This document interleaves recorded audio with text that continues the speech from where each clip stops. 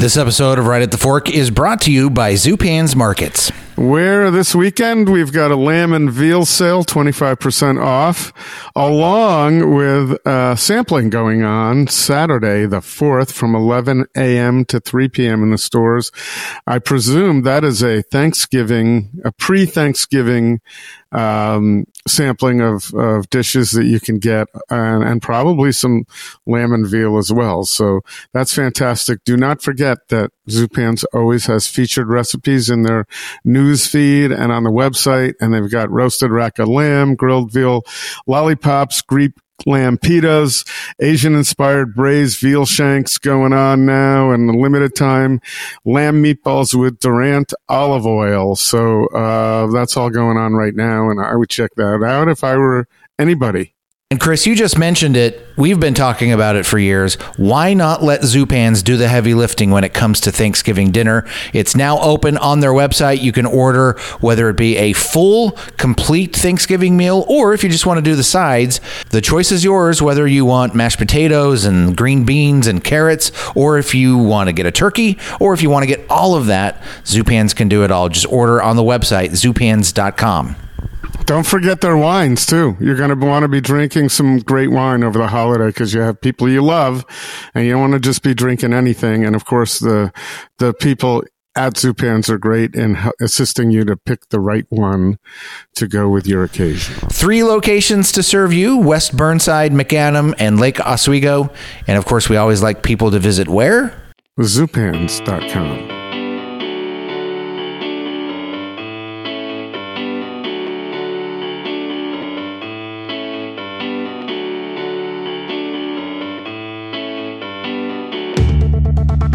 All right, here it is. Time once again. It's Portland's Food Scene Podcast, Right at the Fork, with your host, Chris Angeles from Portland Food Adventures, and I'm co-host, Court Johnson. Hey, Court. How are you? I'm doing well. I think I've said this before, but man, like November, October, it's like peak summer in the Bay Area. And meanwhile, you guys are just getting rained on like crazy up there. Yeah, it's been, well, yesterday was gorgeous, but anyway, it's winter. There's a chill in the air for sure right now. And, of course, someone listening to this next summer doesn't care. So nope. I say we go right on to this classic episode and talk about the fact that we just had one of my favorite people on the podcast last week. Not to confuse people here, but last week we had Aaron Barnett from St. Jack and Heavenly Creatures, and now Giant Squid, and he referenced the gentleman in this classic episode, John Denison of Câche Câche, who was an integral part of St. Jack and La Moule while they worked together, and he's out on his own at Câche Câche now, John Denison. So we had him on back in August of 2023, not long ago. And I recall this was one of, I have a lot of favorites for sure, but there's some I remember that stand out as I really enjoyed. I'm glad we had that person on, especially when I don't know them. And I didn't know John before this. And really interesting interview with his Gascony background, learning from our friend Kate Hill, who's also a podcast. You could, when he mentions her, you can go reference that. And now to hear about Kate in Gascony, who does some amazing things with food classes and writing. But this is John Denison, who spent time there and came back. He also spent some time at Tickets in Barcelona, which is just was one of my favorite food experiences ever. It's now closed. Right.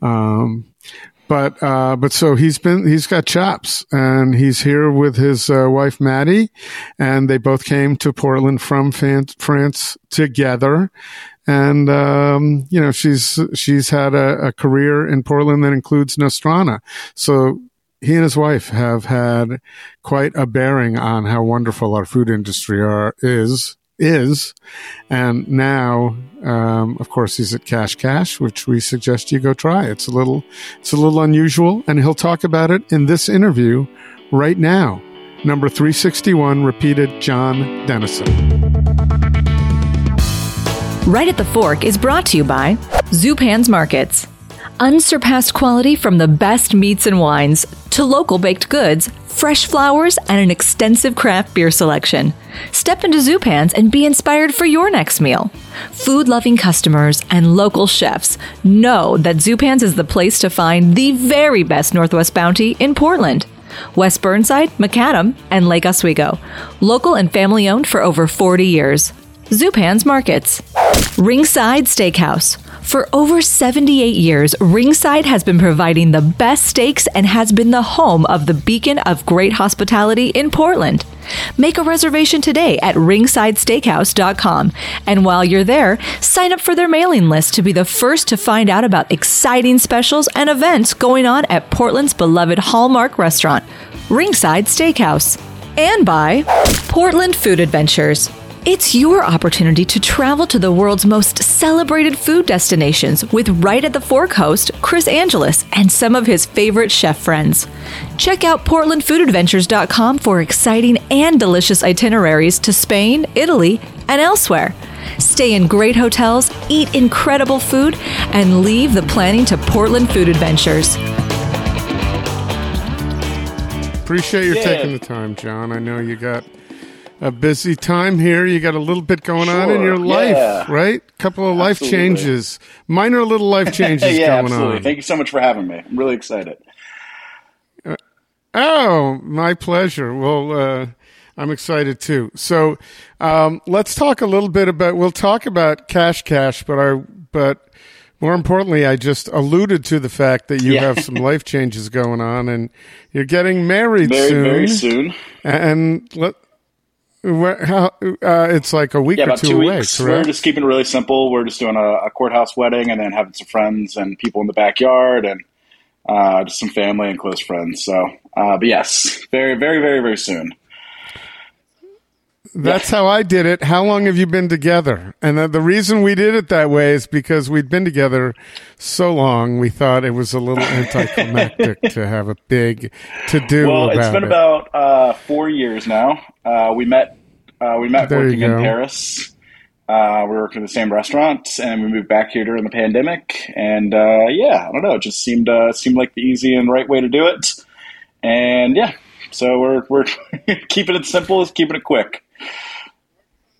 What caused you to move back here during the pandemic? We moved back right at the beginning of the pandemic. We were, working in the secondary or the first inducement, and COVID kind of came along as it did for everybody, really fast and quickly, and exactly. Furious. And in Paris they locked down so tightly. And everything, it was just so much uncertainty, I guess. We had to have a permission slip to leave the apartment. You could only be a kilometer away from the apartment. You had to be direct transit to a doctor or a pharmacy or a supermarket, essentially. So we were just kind of, as soon as COVID hit, we were just kind of living in this tiny little apartment. And then, as things got more and more severe and we started to realize that it wasn't just going to blow over, they started canceling transatlantic flights, and we just kind of looked at each other and we were like, we should probably go. We've been here for a while, but this seems like we should go. We kind of we booked multiple flights. They kept getting canceled. They would be on until the day of, and then they would get canceled that morning. I think we did that 3 or 4 times, and then Brexit was also a thing. So we had a flight through England, and then they cut themselves off from the rest of Europe, so they weren't accepting flights to England, so we couldn't get there for our layover. And then luckily we got on a Air France flight, last second the night before, and then kind of picked up and left the next morning. It was all quite surreal. A lot of drama, and it is amazing when that happens, what we take for granted. Just even turning the lights on, we take for granted. Yeah. I mean, it was just so, it was so sudden. And I had been there for, 3 or 4 years at that point. And I had always kind of known that I was going to leave. So I lived fairly nomadically or meagerly, if you will. But my fiance, she'd been there for a long time, and she really had her whole life was there, and we just kind of had to pick up and leave. And you couldn't donate things, you couldn't take things anywhere. We just kind of had to put it all on the street and leave the next day, and it was just really it was heartbreaking. That is a little surreal, but I suppose looking at it, not that I want to go right off the bat, but in the context of looking at what happened in Maui over the last week, I suppose that's not a bad way to get out of town if you have to get out of town. In comparison, it's just horrible. Absolutely, yeah. You were just there. How was or you were just in Hawaii at least? How was your trip? I was on the Big Island, and I was had the good fortune to spend some time with Vitaly and Kimberly Paley while he was putting together a collaborative effort on the Big Island with restaurants and chefs there to figure out how to get food over to Maui, prepared food. So it's not like they have ferries there. They have to fly everything over. So, and then find a kitchen, on the Big Island to prepare food and then get it and disseminate it. There were so many moving pieces he was trying to figure out, and not all alone, but especially since, as he said, he doesn't have if this had happened in Portland, he knew everybody in the support system, and, Big Island, he doesn't have a restaurant over there to know all the suppliers. So at any rate, so as far as our trip was concerned, we didn't, if it hadn't been in the news, Big Island was fine. And, but there were a lot of people scrambling, and there was a little more, we saw on one of the beaches where we were enjoying some snorkeling, it was fairly crowded with tour people who were on cruise ships who couldn't go to Maui, who were scheduled to go to Maui. But at any rate, that's minor stuff compared to the big stuff that went on there. So yeah, I didn't mean to go there, but I'm just saying it's these things in life. We worry about the things that we worry about, the future, the things we can see. I'm sure you worry about your restaurant and how that's going to do. But all the things that blindside us that we had no idea were coming are the things that are the most severe and that we have to deal with. So, so I commend you for getting over. And did you have something set up, or were you just going to get to Portland and see what happened? Well, we had kind of planned to move back a little bit, and I've known Aaron Barnett. I've worked for him on and off for many, many years, and I'd sent him a text and like, "Hey, I think I'm coming back to Portland, probably around September to November-ish time." He was like, "Yeah, we'll figure something out."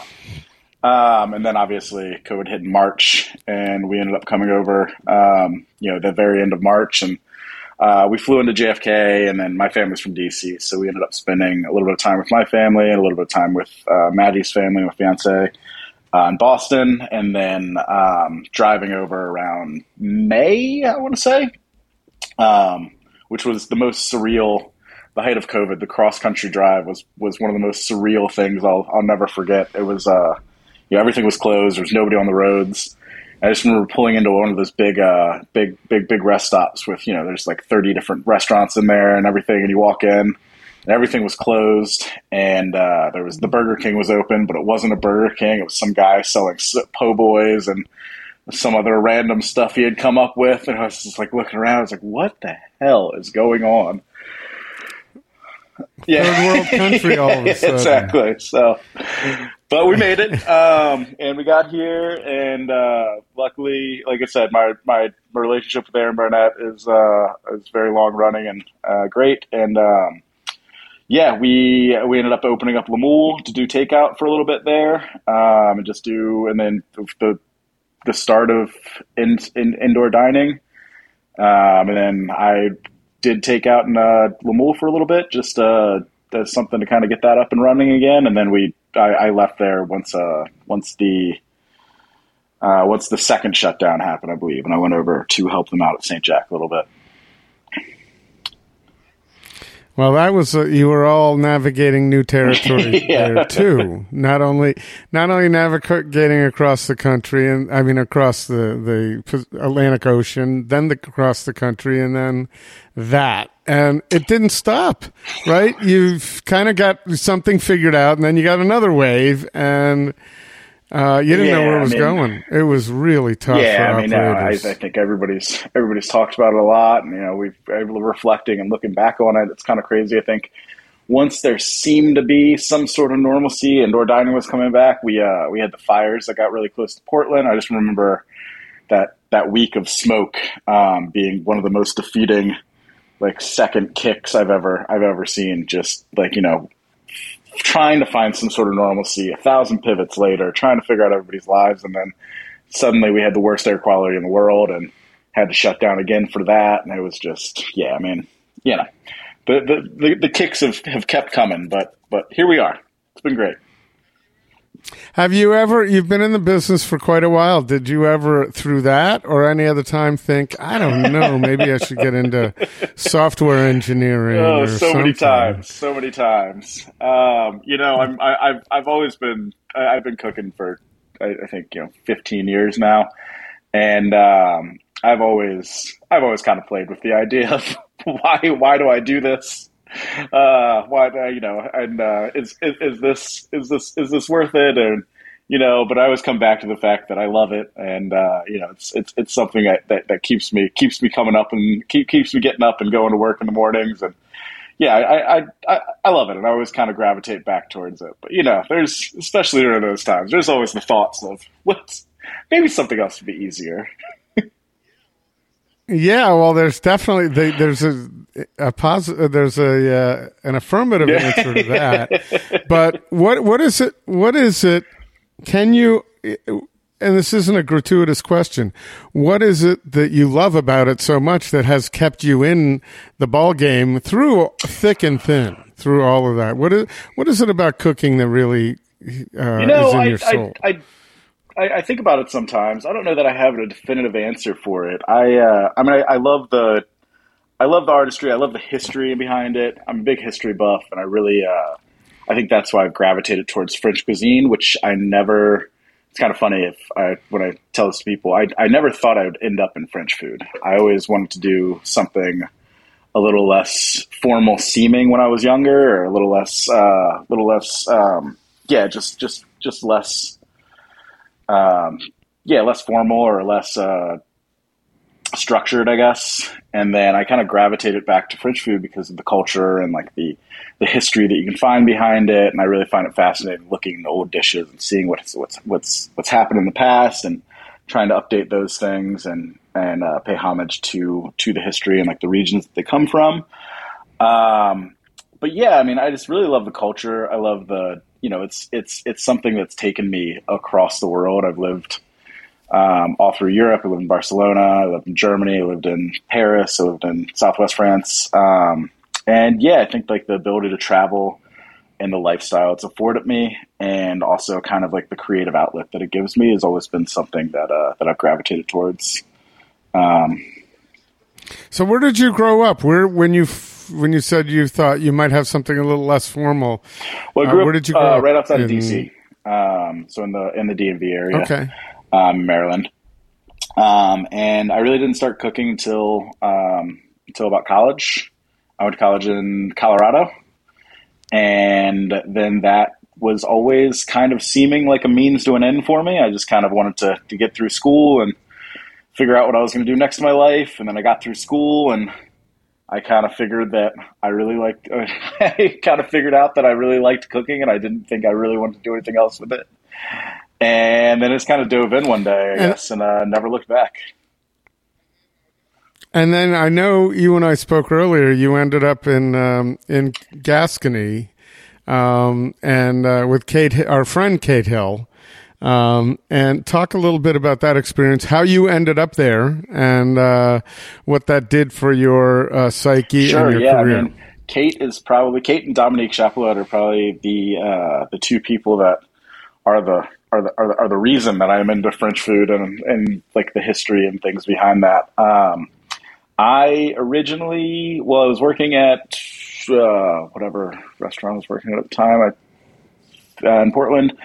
And I was doing my weekends to help with Camus Davis doing the Portland Meat Collective, just because I really was into butchery and whole animal usage and kind of the sustainable side of cooking. And I guess for me, I always thought that if I was going to take cooking seriously as a career, I really wanted to specialize in something and really find some more meaning in it than just cooking to cook.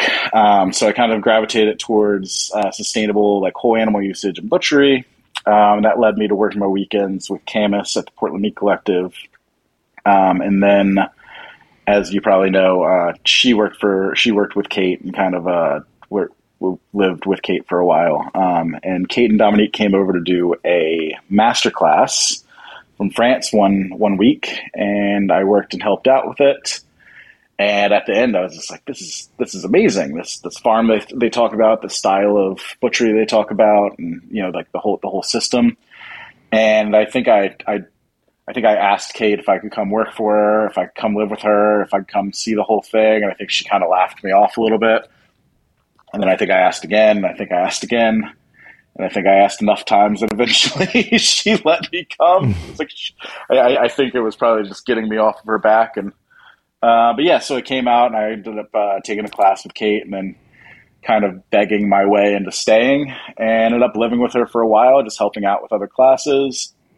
And then slowly but surely over the years kind of became part of the family a little bit, of that little tribe they have down in Gascony of like really amazing people that have really become lifelong friends of mine. And yeah, I think that I was always really into Spanish food. I really wanted to work in Barcelona. And I did end up going to work at Tickets for a little while, and then ended up back on the farm with Kate after that and helping her with classes. And, just that style of French food that they do down there in Gascony, like the family style, really rustic, just awesome kind of.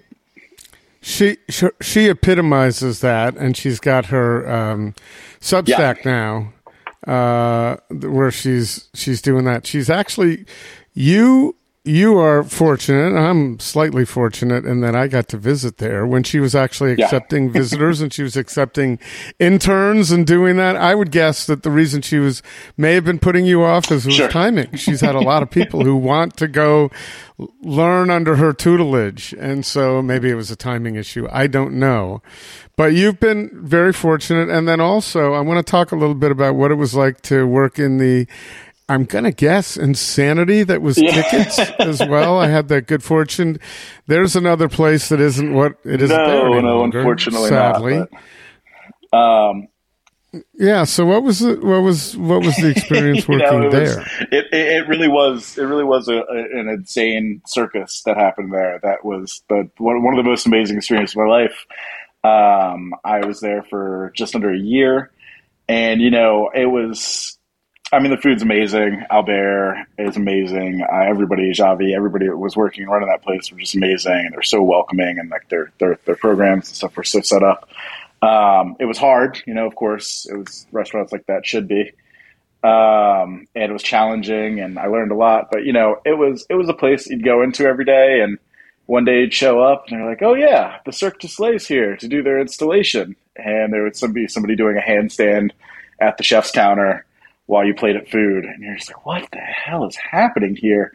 But yeah, I mean, just an amazing experience. When it's such a shame that they decided to close their barrio group, and the way they had it set up with the 7 restaurants all right there in that kind of 3-block radius with the test kitchen in the middle, and just an amazing spectacle to see of like what is possible in creativity and what is possible with restaurants, really. I'm sure it expanded your knowledge quite a bit. What was it easy? Do you speak Spanish? I do not speak much past your basic kind of kitchen Spanish, if you will. But you catch on. You figure it out. But I'm sure they're not speaking English. I mean, in kitchens, if you've worked in enough kitchens, you kind of get the point of what people are saying. I can read a menu and I can read a recipe in Spanish really well at this point. I'm probably conversational at best outside of the kitchen, if that's being gratuitous to myself. But yeah, I mean, you get along. You start to learn what people are saying. You find a way to communicate. And again, like, hats off to those guys. They were just so welcoming and really, really made it work for everybody. And I think that I was not in the least the only person there that didn't speak Spanish. A program like that, they just have people from everywhere. There's a Swedish guy, an Australian guy, just a really worldly crew. So yeah, they know their way around it. They figure it out. So you've got experience there in Gascony. You mentioned some other places, also Paris. And then, it's not as far as Portland is concerned, it's not a bad thing to have been, a key person at St. Jack for so many years. I was at, I think that's a big deal. So you've got some chops, and you're still young, man. Look at you. I don't see any gray going on there, although you are getting married in a couple of weeks. So let's check back. It'll be coming along faster. No, it's spotted in there. Well, that's why we're both wearing hats. Exactly. There's not much left up there anymore. It's all right. No, it goes with the experience. I think that's as we get older, we have to appreciate our experience and our wisdom a little more than our looks. And I'm not implying that you don't have great looks. You look great. I agree. So let's talk a little bit about Câche Câche. And I think someone misspelled it. So I made the mistake of writing to you I was like, is this the right spelling? Well, I saw it written this way, but it is like a computer cache, CACHE, CACHE. Yes. Right? It translates it's actually how you say hide and seek in French. So it's meant to be a playful meaning for hide and seek. We named it that because it's kind of hidden back there behind Fracture and behind the food cart pod, and we tiled it. And, Kurt had this great idea we were talking about, and he's like, people come around this corner, they don't know it's here, and there's this big surprise tiled seafood bar going on, and it's just a great kind of grand reveal as you come around the corner, and I think it's really worked out. So it's it's kind of hidden in the back there, tucked away behind all that stuff, and so that's kind of why we landed on the name, Câche Câche, hide and seek. And our kind of goal over there has been it's fusing two things that I really, really love, but it's ultimately to create a good affordable neighborhood oyster raw bar. And two of the things that I love the most in this world are, East Coast raw bars, and we have some West Coast raw bars as well. The city hasn't really had one for a little bit. There was a few things that were awesome before COVID that didn't really open back up. So we just kind of saw an opening there. Like East Coast raw bars with, raw oysters, prawns, lobster rolls, raw clams, things like that is something that we're trying to get into, that we're slowly but surely heading towards. And then the other thing is like the French raw bar of fruits de mer and kind of, just your French fish houses with big fish meunières and fruits de mer and just kind of all that seafood stuff that comes out of the Mediterranean over there. And trying to fuse those two concepts of like a French raw bar with an East Coast raw bar is the goal. And I think that we're getting there. I love it. It's been so much fun. It stands to reason if you've come from the DC area that you would have an affinity for raw bars, because that was my first exposure. I grew up in the Atlantic Northeast. I've never called it that, but I had to flip from Pacific. But I don't recall a big raw bar scene up there, but around your neck of the woods, I guess it was pretty big. And you're right, we did have that. We've got some, we had Olympia Oyster Bar, we had Leaf doing his thing at Providor, and he's doing his thing where he is now, but that's beyond that as well. Do you plan on it being, the kind of the discreet, cool nature of, where you are, the location? Is that something you would plan on long term, or you want to grow from that and have that be your sister location, or something larger would be awesome. I think that for now, while we figure things out, I think that the small nature of it is really kind of helping us figure stuff out. I think it keeps it really intimate back there. It keeps our, honestly, it keeps our labor model in a place that we can pay really, really well. And, we just, it's all kind of also keeping costs down a little bit with our small place, to be able to offer that kind of affordable side of things. That's kind of key to what our mission is right now. So, down the road, we've talked about some other stuff. But for now, I think that, what we're doing right now is great. And I just really want to kind of expand or kind of focus on that for now, I guess. I think you have a leg up now starting something new and small with Kurt Huffman and Chef's Table, because those opportunities are always going to be there. I mean, it's no secret that most of the restaurateurs and chefs that work with him obviously have come up with ideas over the years, and he said, okay, let's go with that. Here's how we're going to do it. And he's a creative soul. You're a creative soul, and I can't imagine that those opportunities aren't going to come to fruition over years. I mean, look at just Aaron at St. Jack and what he's done with La Moule and other places, and Rick Giancarelli. I mean, I found it fascinating. Oh, let's do some Greek, which has nothing to do with Rick Giancarelli, but has a lot to do with food and wonderful food, and it's related to Italian stuff. Absolutely. But also, hats off to Bluto's. We it's in my neighborhood, and it's become me and my fiance. It's become one of our favorite go-to spots. It's really it's great. I love it over there. He's done a really, really awesome job.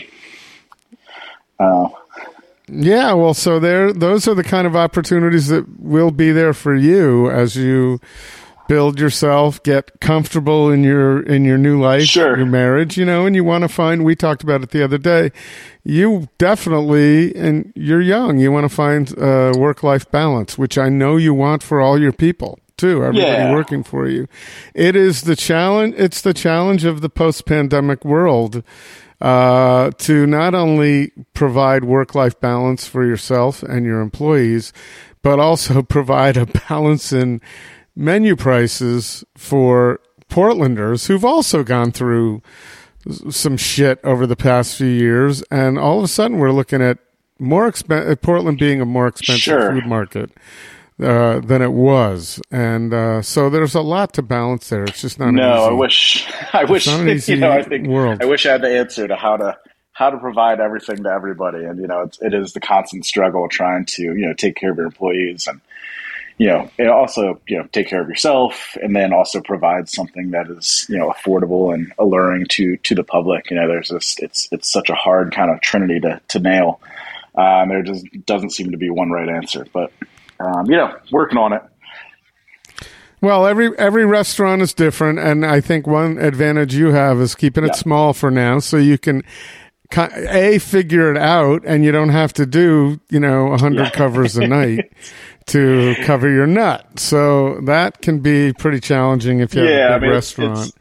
And then you get a snowstorm. Yeah, and that's all it takes. Or a fire. Been such a change coming from St. Jack and my time over there, which has been amazing. But seeing doing a 20-seat restaurant instead of a 75-seat restaurant, and just the change of attitude towards everything is really really been an adjustment for me. But it's going great. Like I said, really trying to figure out a way to, as we talked about before, kind of figure out a way to create some balance in my life. Getting married, make much more time for my future wife and our life together, and then also offer that to the employees. The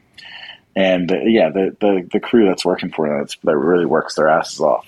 Just trying to offer both of those, and also encourage that. I think, that when I was a young line cook or, cooking through the years, the mantra was always like, you have to work more. You have to work more. And I do agree that, you have to put in the work in this industry to become good at this and, to get your chops up.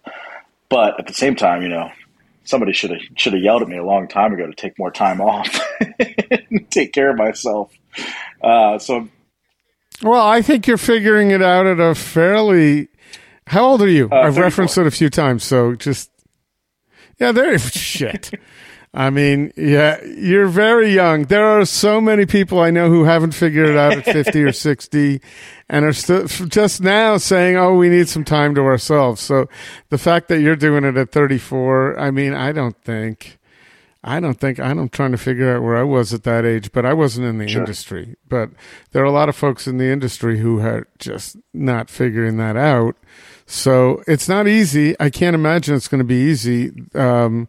Long term, did you poach a lot of people from St. Jack or La Moule? I guess you had to have a few there. We brought one person over from St. Jack, who was just looking for a change, I guess, and he had been working there for a bit. Bill, he's awesome, and I think he was kind of interested in something else, so he decided to come try out Câche Câche, and then eventually he just kind of like, I love this. I think I would like to stay here. It was great. We were splitting time at first. But other than that, we've hired completely independently. Try not to. Does someone have to go through a shucking demonstration before they can actually work there? Got to be a good they shucker. Get pretty live and fast in the moment. I think that's been for most people who have come in. They're like, I don't know how fast I am. Like, don't worry, it'll come. That muscle memory build real quick in a couple weeks here. So, I mean, as with anything in cooking, it's not rocket science. You can train anybody, and I think it's important to remember that it's important to be approachable, and the skills come. Just get back there, give it a shot, and you'll figure it out.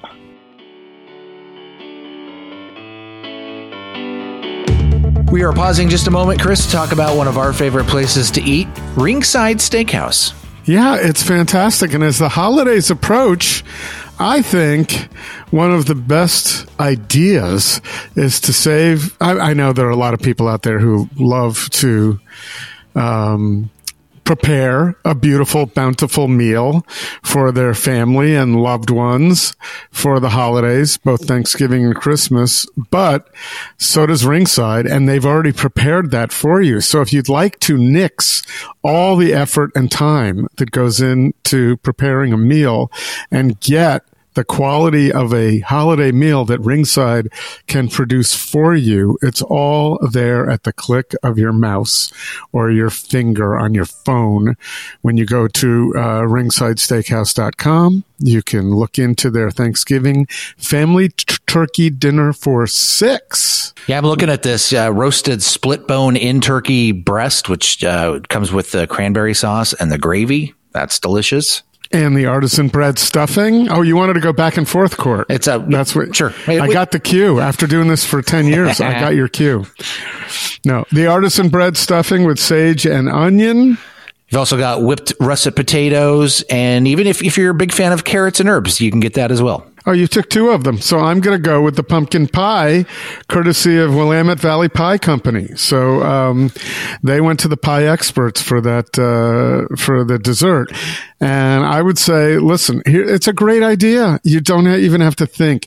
I know when you go to the grocery store and you're preparing a meal for lots of people, you have to buy it, prep it, spend all the time. And you may not have the time to do that. And you may not want to spend all the money necessary for the quantity of ingredients you don't need. Mm-hmm. This is no fuss, no muss. Pick it up, warm it the day of. And we've done this before, Court. Warm it the day of. And it's a great idea. By just going to the website, you click, they'll come back to you with a time when you pick it up, and it's all there. And Thanksgiving dinner aside, it is the holiday season in general, and why not take your family to a great Portland institution this holiday season, and just stop by RingSide itself and have a great meal there. Yeah. And by the way, I'll note that if you don't do this for Thanksgiving, you can do it for Christmas also. You can plan that as well. And if you can't do that, then you can really have a great Christmas and give your loved ones or your family some RingSide Steakhouse gift cards for them to use at any time down the road. We are covering all the bases. You can get all the information about the Thanksgiving dinner, upcoming meals, the gift cards, and all the hours to visit at ringsidesteakhouse.com.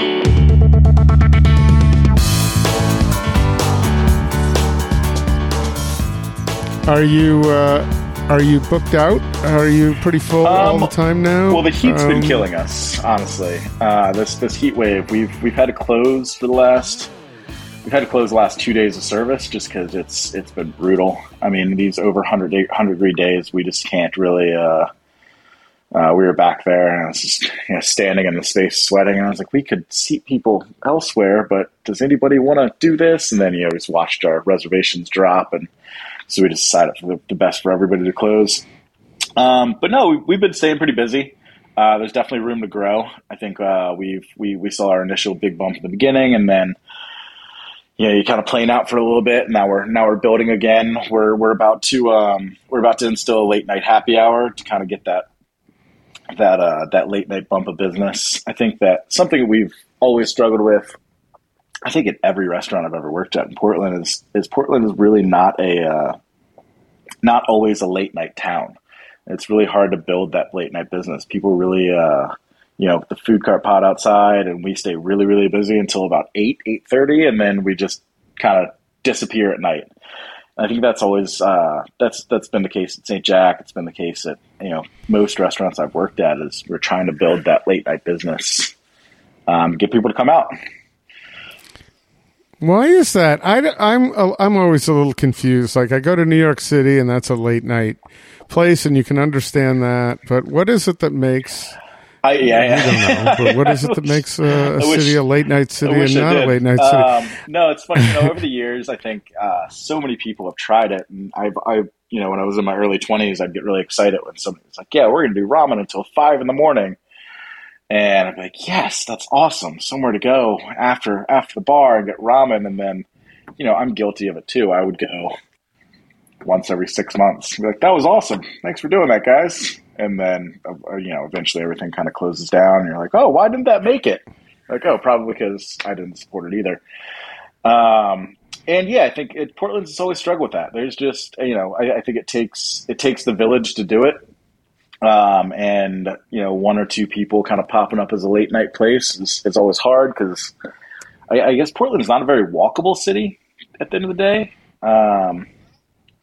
Well, I would say it might have been at one point, but now, things went topsy-turvy there for a little while, and it's going to take a while for it to recover. I think you need, I don't think it's rocket science, and maybe I'm wrong, but I think you need, a active tourist community downtown who's coming downtown and walking around at night. And if it's not like that, especially, and not even like that during the day, downtown, absolutely. It's not a real walkable situation. Then I would think if you have that nucleus and it would spread out to other places, people are like, oh, let's get over there and go over there. Without those people and without tourists, right, who are naturally have nothing else better to do at night, they're not going to work the next day. Here to party and explore.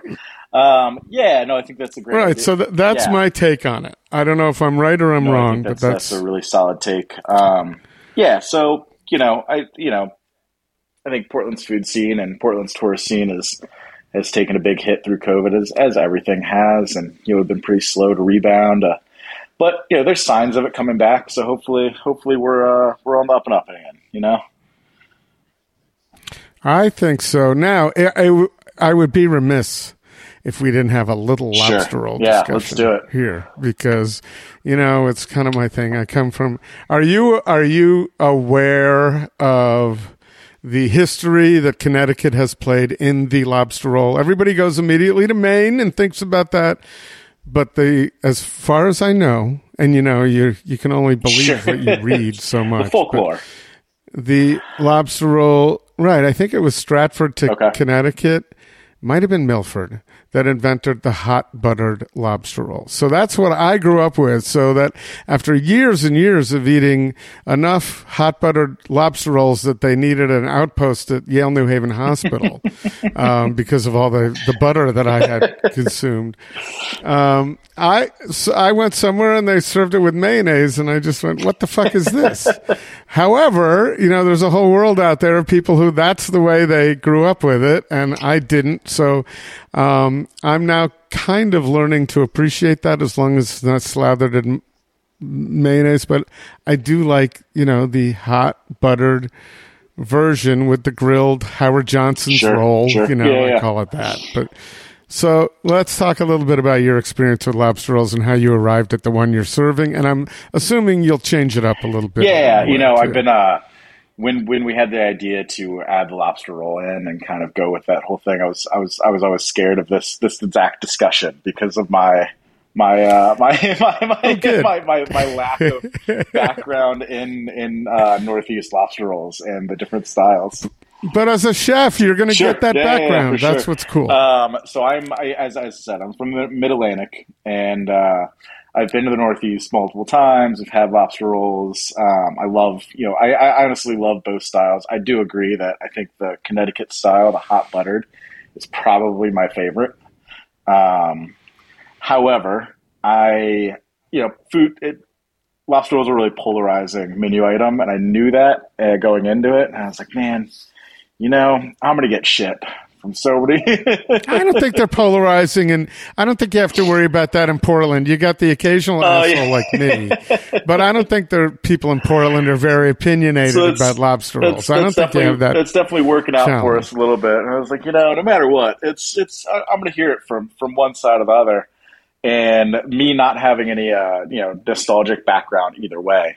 And I was like, I'll just do something very non-traditional. I'll do a little bit of both. It's like, I'll run with it. And then I could just claim that it's neither style.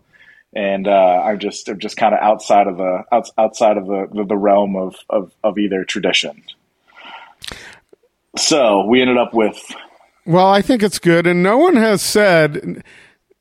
Yeah, no one has said that I've heard has said they're doing a Maine lobster roll, they're doing a Connecticut, just a lobster roll, which is fair. I'm the one who's trying to pigeonhole you. I come in from Connecticut. We get a lot of the same shit that pizza places try to call themselves. Or I've learned they're not calling themselves New Haven, but someone else called them New Haven style, right? I've seen that quite a bit. Someone else called them New Haven, and they're stuck with that. And then people like me are going to judge whether it's New Haven style. And then I find out that they said, we never even planned on that. Someone called us that, and that's what it is. So probably the same thing would happen with you. But I'm in your, not defense. You don't need to defend anything, but just in keeping with what you're doing over there, which is a raw bar, and things are chilled, I would say that you'd have to go the mayonnaise route a little stronger because that's cold. We do. Or can be cold. It can be both ways. That's also another, going back to what I love about food and what I love about this industry is, those nostalgic connections. You go somewhere. Oops, sorry. Just dropped my mic. You go somewhere because of your nostalgic connection to this New Haven style pizza. And you're like, I want that. I need to try this version of it. The same thing, lobster rolls, and it goes back to, I have, probably my favorite childhood food memory is, blue crabs for me, of course. Blue crabs and soft shells and just the whole lure around it. Those connections to food mean so much. But so for us at Câche, we do a lobster roll, we do a brioche bun, and we toast it on both sides. We dress it really, really lightly in a tarragon aioli, just because that's kind of my French background is like lobster tarragon. It has to be there somewhere. And then we kind of, after we plate that onto the bun, we drizzle, or I shouldn't say drizzle, we dump a fair amount of brown butter over the top to kind of give it that Connecticut side to it, and then covered in buttermilk powder. And that is our lobster roll. That's interesting. And I'm going to make one suggestion that I made to Sure. Ethan Stoll, who was doing a lobster pop-up, and that is provide a little ramekin of clarified butter or brown butter, however you do it, Okay. to dip it in too, so that you go just a little bit further. And I can't believe I'm actually suggesting something. No, please. But I will say that was my experience up there. It was all well and good, but I needed a little more. I needed to add, because you know what happens? That butter just absorbs into the bun. And so before you know it, if you're talking a lot, before you know it, it's not as wet as it should be. It's not as buttery. Everybody loves a good dip too. So, Right. Everybody likes a dip, and it's a little extra something, and then that way people can choose how much they want to kill themselves on each. I'll tell you what. When you come to eat, there will definitely be a large ramekin on the side for you. There you go. I appreciate that, and I hope that's not to chuck it at Not me. at all. So, no, as I said, we all have our own experiences coming to it. And, here's the other thing. The other part of that is I recently went back to Connecticut with my girlfriend to have white clam pies and lobster rolls. And on my most recent visit, maybe it's my age. I knew that with my mom. Her palate was going downhill. But I didn't enjoy them as much as I had in the past. They weren't as I remembered them anyway. As they were still good, but it wasn't like, holy shit, this is the only reason I should move back. So, if you can get something good out here, that's a good thing without having to travel. So I appreciate it. Speaking of travel, do you, as we talked about work-life balance, where is it that you would like to travel that you haven't? To experience the culture and the food. Top of the list has been for a long time is Japan. I've never made it to Japan, and it's been something I've been fantasizing about and thinking about constantly for years now. I've been really, really close a few times. I almost went one time from when I was living in Paris during a break, and it's something that's always eluded me. Japan's a huge one. Singapore is another huge one. And then Hong Kong is probably those are my top three right now.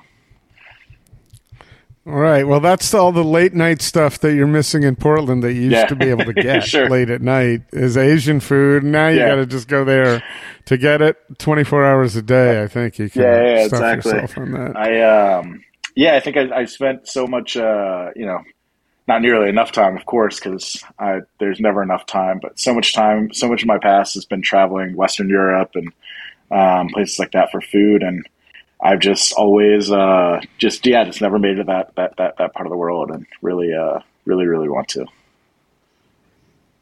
Are you feeling like you want to talk about, you said you met Maddie at a restaurant working there, what she does in the business? And, she's a pastry chef. So she's the pastry chef at Nostrana.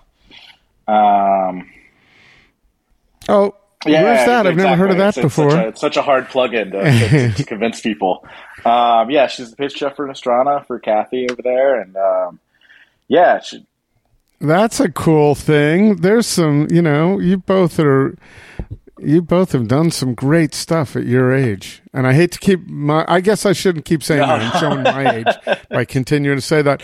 But you got so many years in front of you. Absolutely. Too. We met working in Paris. She was the pastry chef at Verjus, and for Braden and Laura over there. And I was living with Kate, and just kind of on my weekends,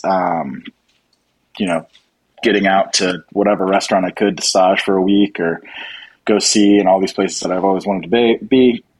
So I worked for Michel Garrard for a little bit down in the Southwest, and then ended up, just doing a week-long stage at Verjus, and then got a call afterwards offering me a job. And, I needed a visa really bad.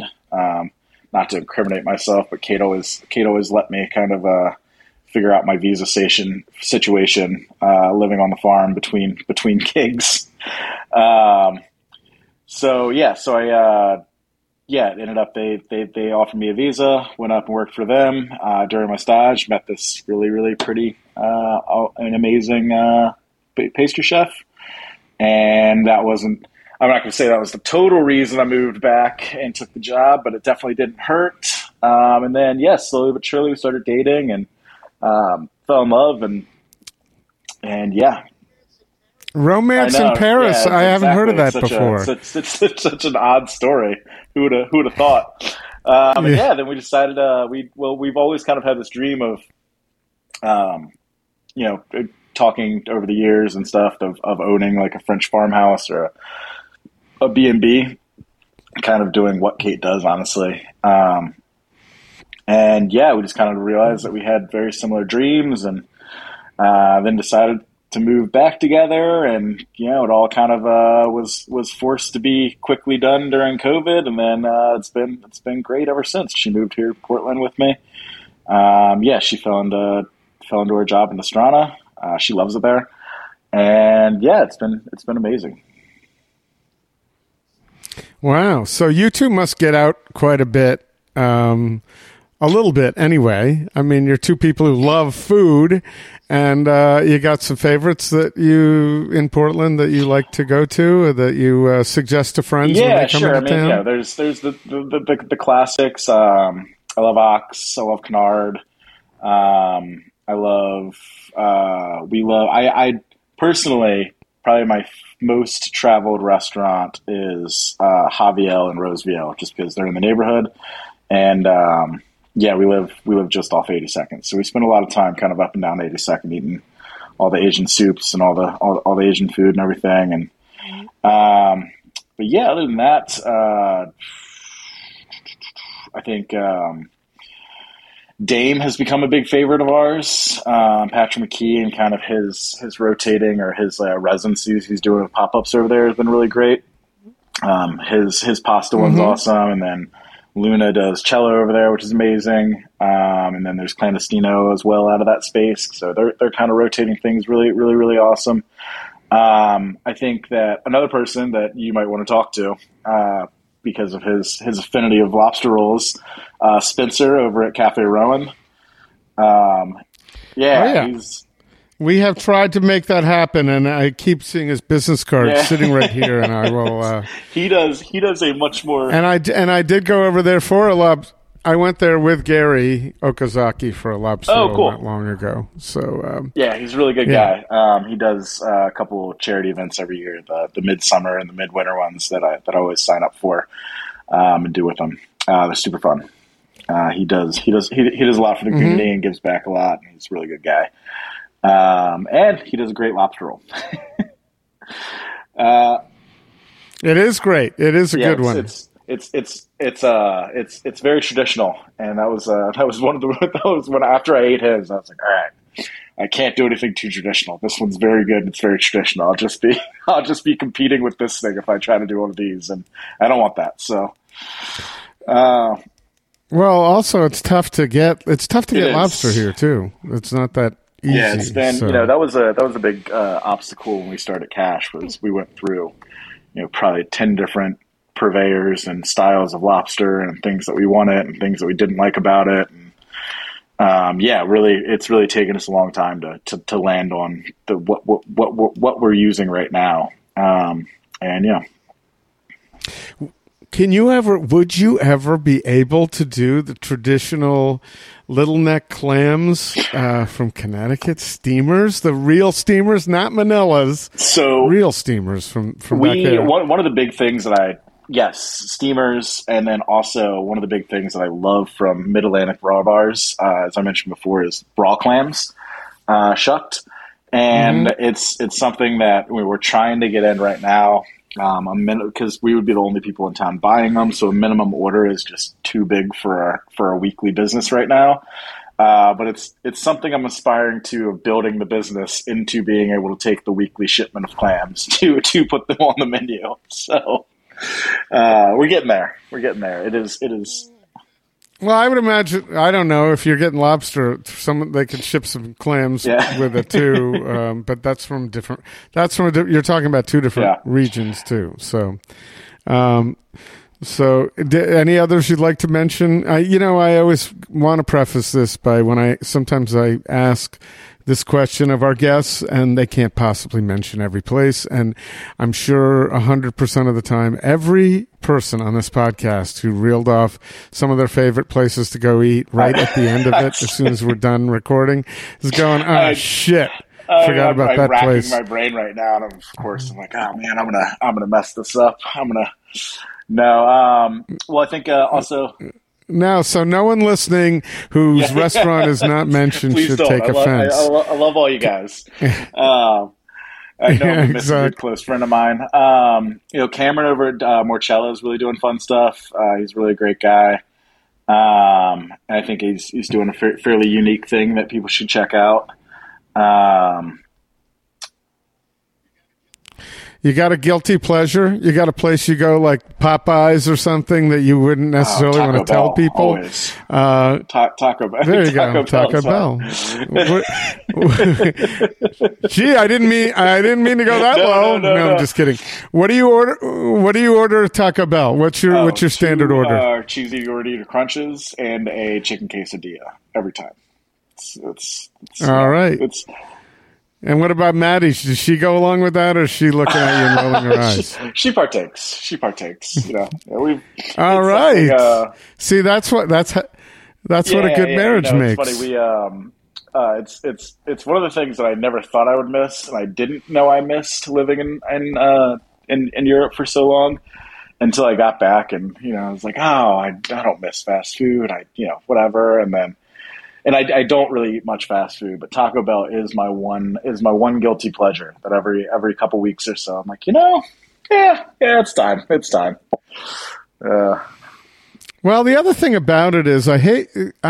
So I have that. I'll go to Europe for 3 weeks at a time, and by the end, I just want some fried chicken, or I just want a McDonald's cheeseburger or something like that. It's okay. And the other part about that is after you've been spending a lot of money going out, it's like really nice to have a $5 meal. So get through a day without spending $200. It goes back euros. It goes quick when you're eating around Europe, but it just goes back to those nostalgic food memories. I think I think that there was a Taco Bell at the bottom of the hill where my dad's office was. My mom would take us there every once in a while, and it just kind of hits that nostalgic note for me. And what were some of the places where you grew up when you went as a kid? Like often, did they have it like a Zaxby's or any around there? No, that's further south. For us, we were just outside of DC in Prince George's County, and it was mainly little local spots there that don't all exist anymore. That we really frequented. We were really creatures of the neighborhood, and I think my dad owned a landscaping business in the neighborhood, and the sandwich shop by our friends down the street. And then Hovermail's the soft serve ice cream place, and B&J is kind of the roadside cafe thing down there. It was a lot of kind of locally owned little spots that are really endemic to that place that I miss. And honestly, every time I go back there, I end up driving around all these little kind of hole in the wall spots that are in my neighborhood that it's kind of like you said, they're never as good as you remember once you get a little older, but they're always nostalgically delicious, and they hit a certain other chord. Yeah, well, if they relate, food is an experience, and it is not all about the recipe. I've always said that. It's who you're with at any given time, what the atmosphere is like, the vibe, and how you're feeling that day too. So, you have those memories, and they're really, really deeply embedded in your soul. I still remember the cheeseburger from Old McDonald's Farm. Not McDonald's. It was Old McDonald's Farm. They put the melted pourable cheese on it, and you could eat. They had sawdust on the floor and soup crackers in the barrel, and that's amazing. My God, all that stuff. So. Yeah, no, so we remember those things. Where did you go to vacation or there? Did you go to the Delaware coast? We had a little house or family house down in right outside Rehoboth in Dewey Beach. All right. I have a little experience in Rehoboth. As a matter of fact, I just packaged up something to send to my friend who gave me that Rehoboth experience. We spent most of our summers, or at least a couple weeks every summer, in Dewey Beach, which is walking distance. We would walk to Rehoboth on the beach. It's about on the beach. It's about a mile-long walk from that thing. So we would do that. We would do that kind of trek as kids a lot, to go to get the boardwalk and go to Funland in Rehoboth as a kid a lot, and then lots of boardwalk French fries. Grotto's Pizza is still probably one of my. I'm doing a little math, and I think I was there about when you would have been there. So that I went in '97. Yeah. So and it was where I went to. What I did is I went out in the ocean and floated, and a lot of the pain from my divorce just floated away in Rehoboth. That was my experience. Now, if I could remember where my friend Janice's brother had a pretty well-known little shack kind of there. I don't remember what it was called, but I would bet you had probably been there, or at least frequented it. My brothers and sister both take their families there constantly, so it's always it's still very well entrenched in the family. It's kind of exactly it though. Places like Finn and all the little seafood shacks around Rehoboth and around Dewey, and eating oysters and kind of like that raw bar scene is just like that's kind of where I remember it. That and lots of cheesesteaks and Grotto's Pizza again. So. I missed that. I'm sorry, you cut out. Lots of cheesesteaks. Lots of boardwalk. Cheesesteaks. Oh yeah, because you're close to Philly. Exactly. You're right there. So there's huge cheesesteak culture, and then raw bar culture, and then mixed with the beaches. So, were you a Pat's or Geno's guy, or did you? That wasn't an issue. Not quite an issue. I played a lot of hockey growing up, and all of my coaches were from Philly, so we'd play a lot of tournaments in Philly. And they would always take us to one or the other constantly. And, I can't say that I ever really had a preference. I loved it all, honestly. The cheesesteaks in Philly, amazing. Yeah, I can't tell you. I think we liked Pat's better, but I don't think they were both good. And it was the fun was going to both, going having one and going across the street for me, doing the other thing. It didn't matter which one was better. I don't care. So you were a Capitals fan, I would have to imagine, big growing up. Fan. Still probably the only sport that I really kind of follow to this day. I grew up loving all DC sports, and then, as time goes on, I barely have time to keep up with everything, but hockey is always one that I still follow. So, well, you'd have a tough time. You had the Ravens, but you'd have a tough time with the Washington Commanders now. Keeping track with them, you didn't yet have the Nationals, so you couldn't. Yeah, I grew up an Orioles perhaps. Fan, but then the Nationals came along, and kind of dawdled between the two. You can't dawdle. You can't dawdle. You gotta go with one and then hate the other. I guess I never had the conviction for baseball enough to really commit. But yeah, no. Well, that's it. I was a huge Rangers fan. My uncle had season tickets. He had season tickets at Madison Square Garden, 3 rows behind the goal at which the Rangers shot in the first and third periods. Right there to the right of the goal judge, right, with the light, who would sit in that box.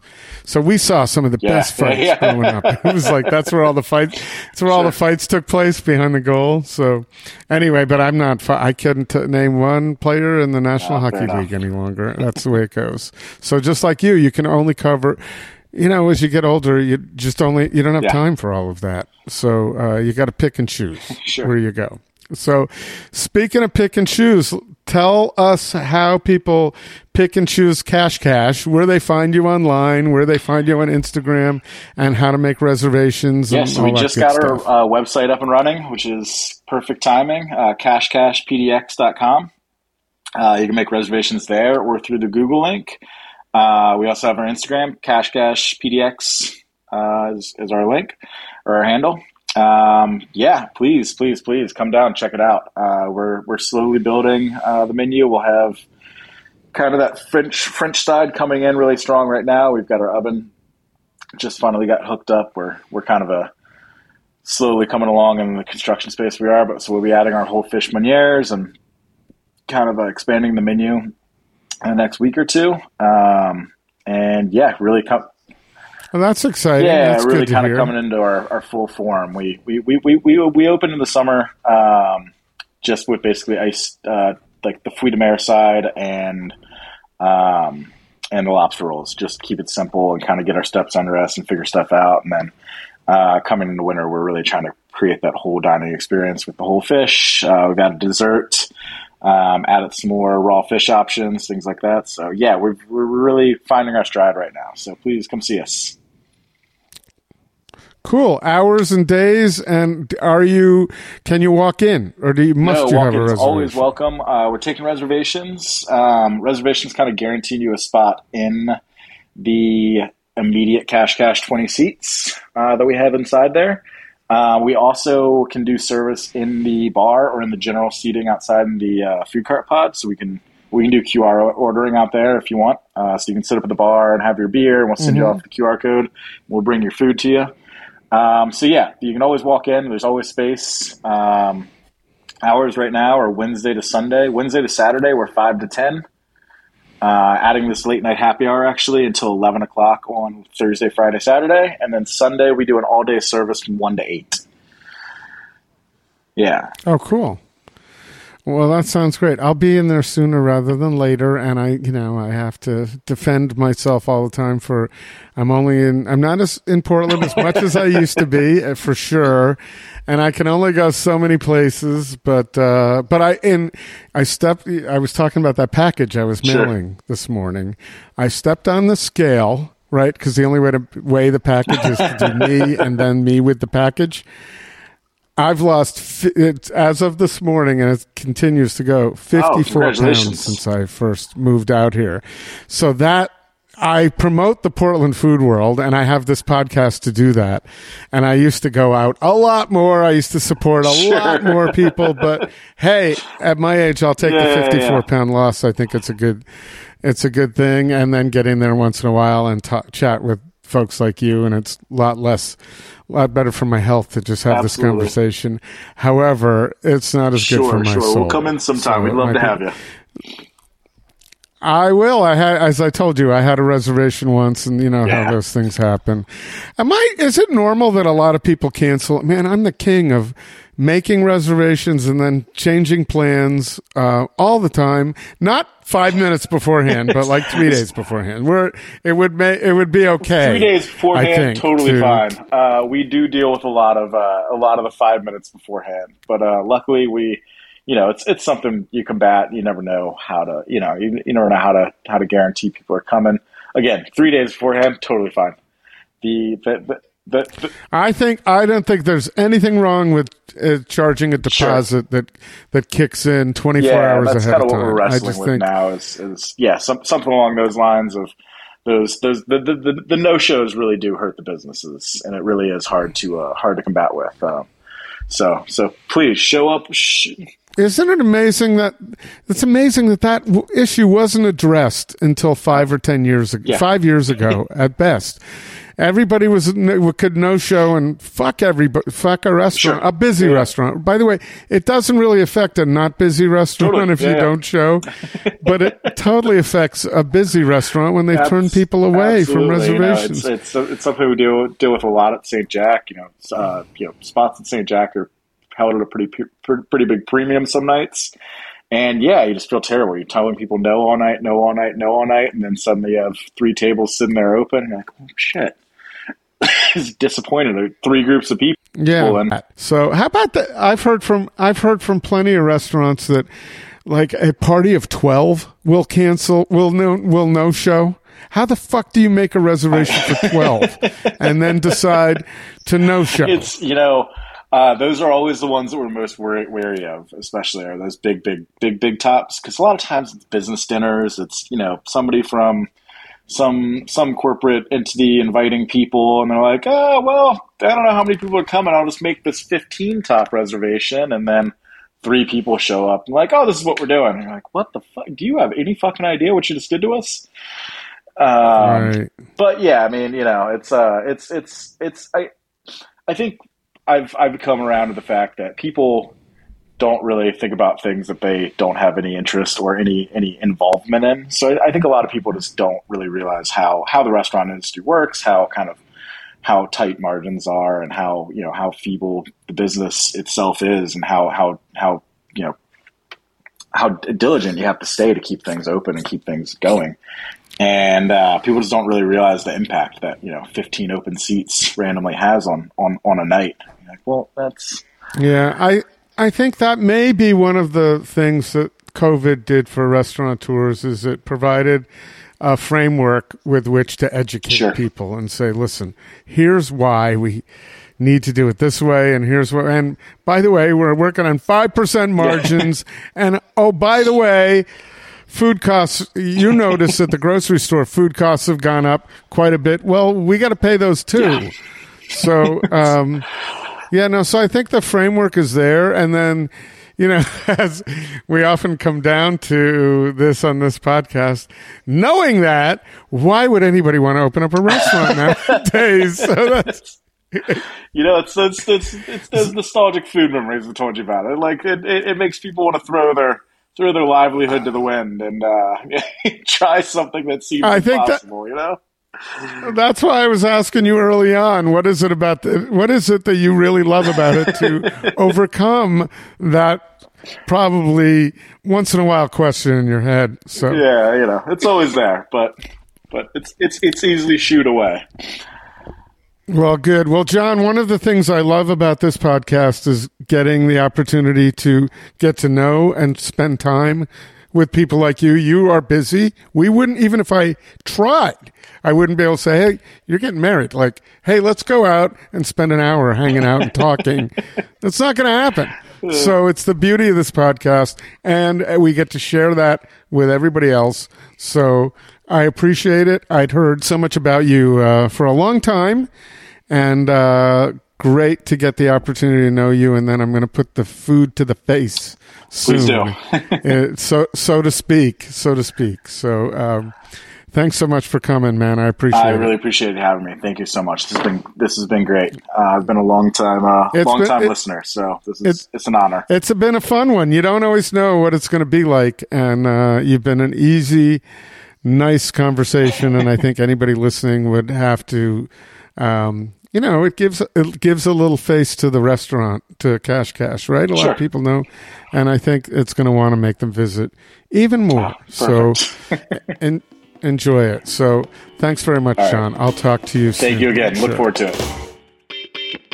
Right at the Fork is hosted and produced by Chris Angelis and Court Johnson. Connect with us on Twitter and Instagram at Food Podcast PDX, or on Facebook at Right at the Fork, or online at rightatthefork.com.